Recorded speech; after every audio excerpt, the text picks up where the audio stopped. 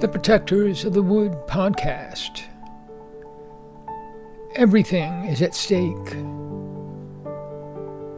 The destruction of our planet is becoming real life. This podcast tells the story of misfit teenagers struggling to band together and help our world through this crisis. Episode number 12. The Black Arrow. Chi-Chi joins the archery contest.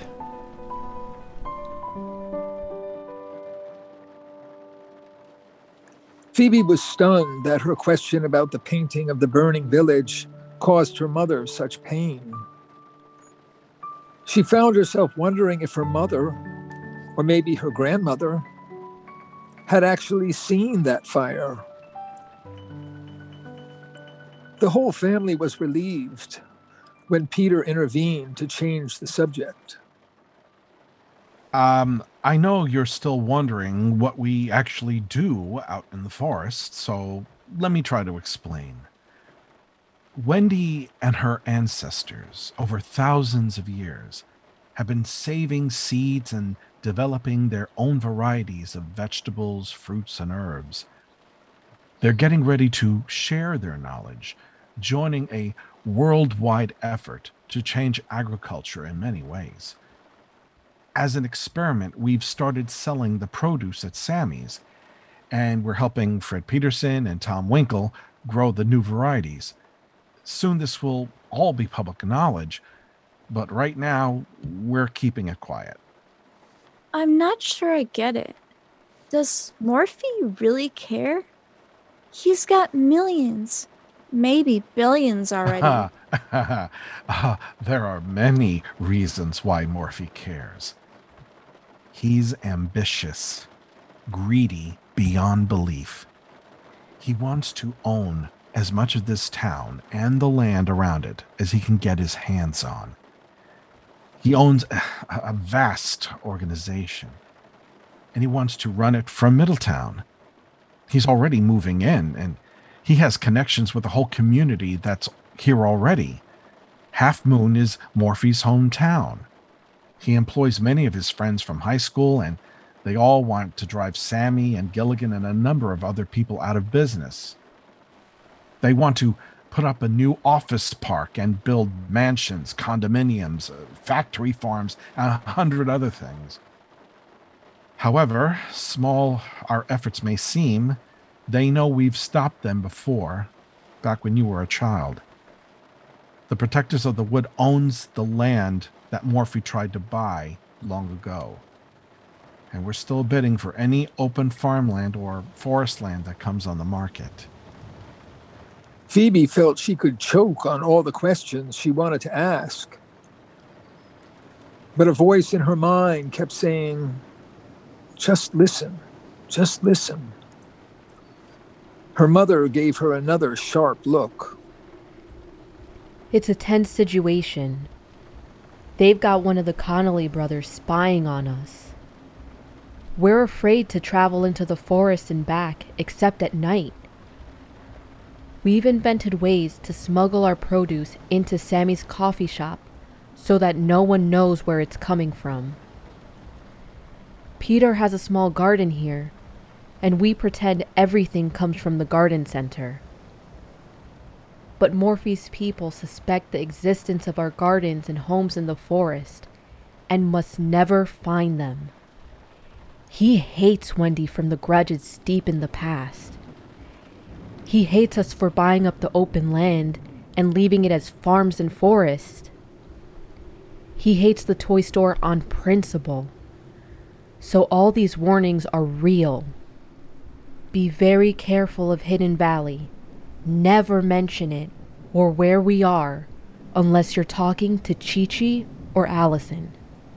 We've always known this conflict would heat up, but now it's moving much faster than we expected. We just want you to be aware of it. All we care about right now is that we love you. We think of you all the time. and want to do anything we can to help you. I'm happy to be here, more than you know. There's no need for concern about me. I'm much more interested in staying in town than going into the forest. I'll be super careful and find a way to help. Phoebe, you're making me so happy. But I'll confess, I'm a little surprised. When were you ever so cooperative? Maybe I've learned my lesson. A lot of things haven't worked out how I hoped they would this past year. But in the back of her mind, Phoebe was sure that her most basic questions were still unanswered.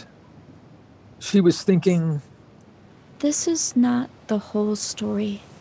What are they concealing? Everyone must be starving. Allison and Chi-Chi should be here soon, and the chicken is almost ready. We've got the world's best greens and early tomatoes from the forest. And we carried these raspberries like they were made of gold. Phoebe took 2 giant handfuls and began dropping them into her mouth like peanuts. Her father approached her and whispered in her ear, Hey, let's shoot a few arrows before dinner, huh? Okay, I'd love to. They made their escape from the dinner preparations and walked around the side of Patty's 2 paintings and past a curtain into a darkened section of the greenhouse.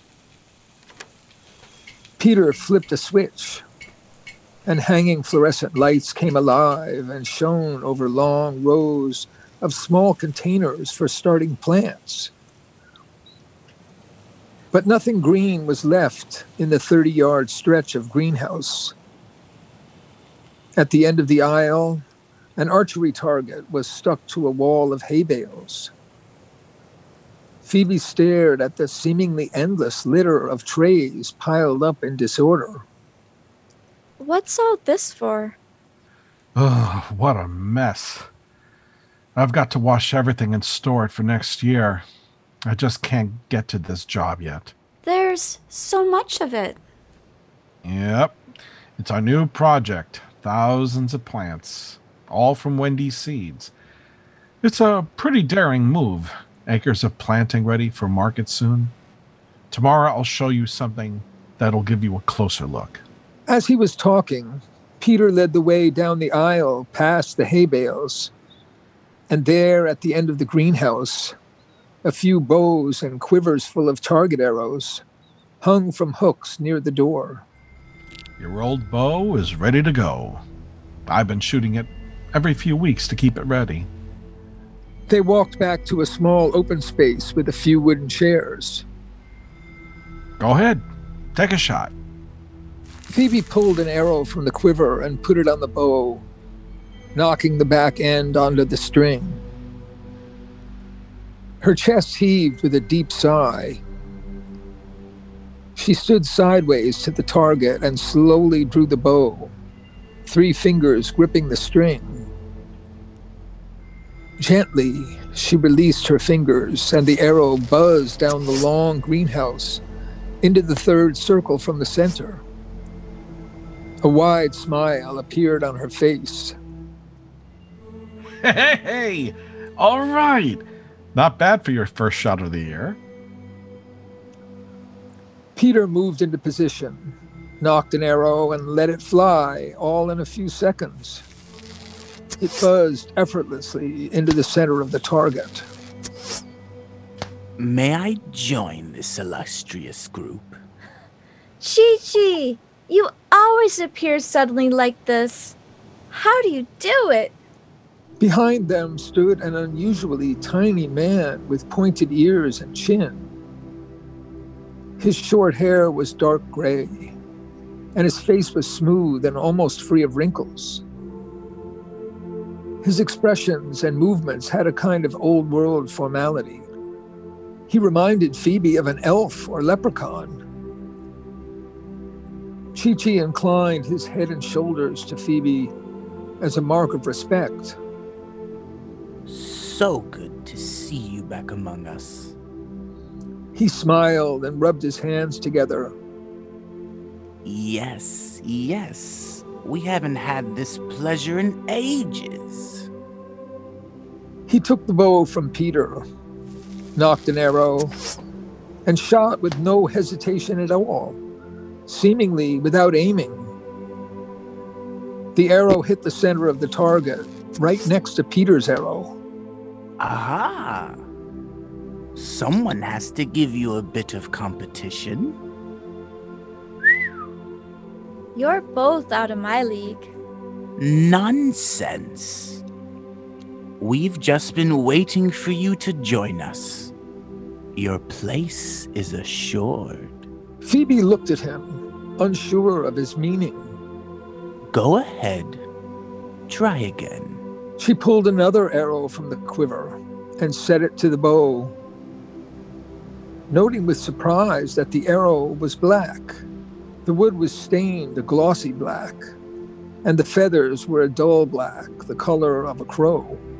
A black arrow! I never saw one of these before. Such unusual feathers. Only Chi-Chi makes them. It really shouldn't be here.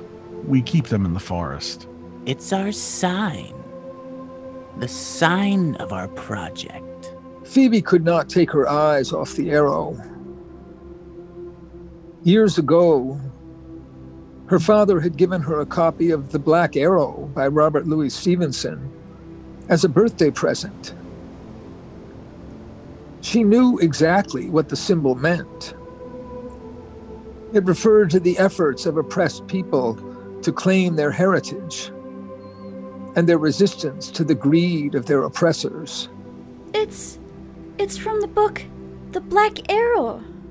Chi-Chi bowed his head to Phoebe and offered a knowing smile to Peter. Dinner's ready!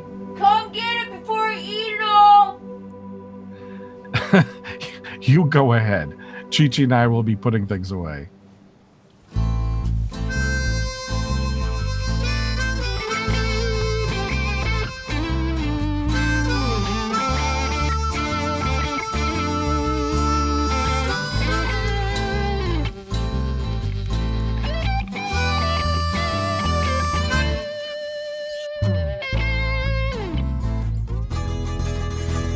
Dream, I saw the headlight, and I know I'd run.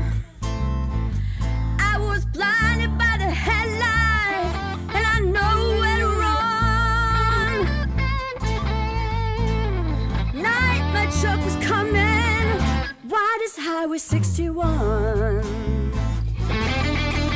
I could see it in the distance, 10,000 wheels around the bend. Could see it in the distance, 10,000 wheels round the bend, blocking out the moon and the sunlight. Don't know where it's gonna end. All night my truck is coming, biggest mountain rolling by.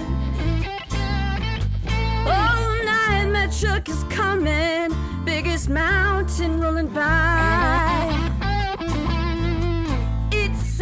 Like thunder rolling, don't you hear the people cry?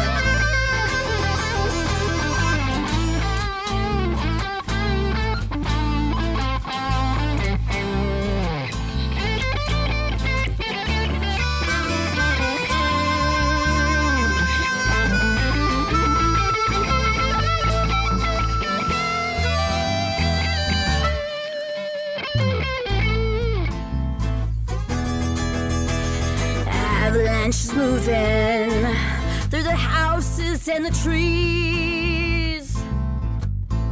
Avalanches moving through the houses and the trees.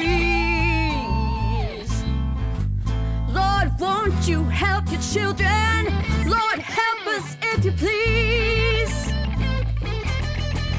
Oh, hurricane is screaming, blowing wild across the land. Oh, hurricane is screaming, blowing wild across the land.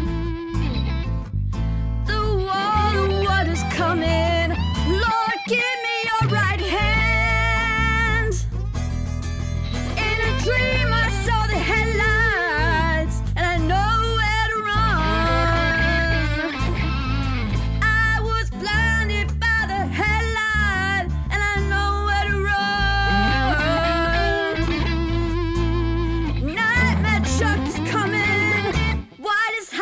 61.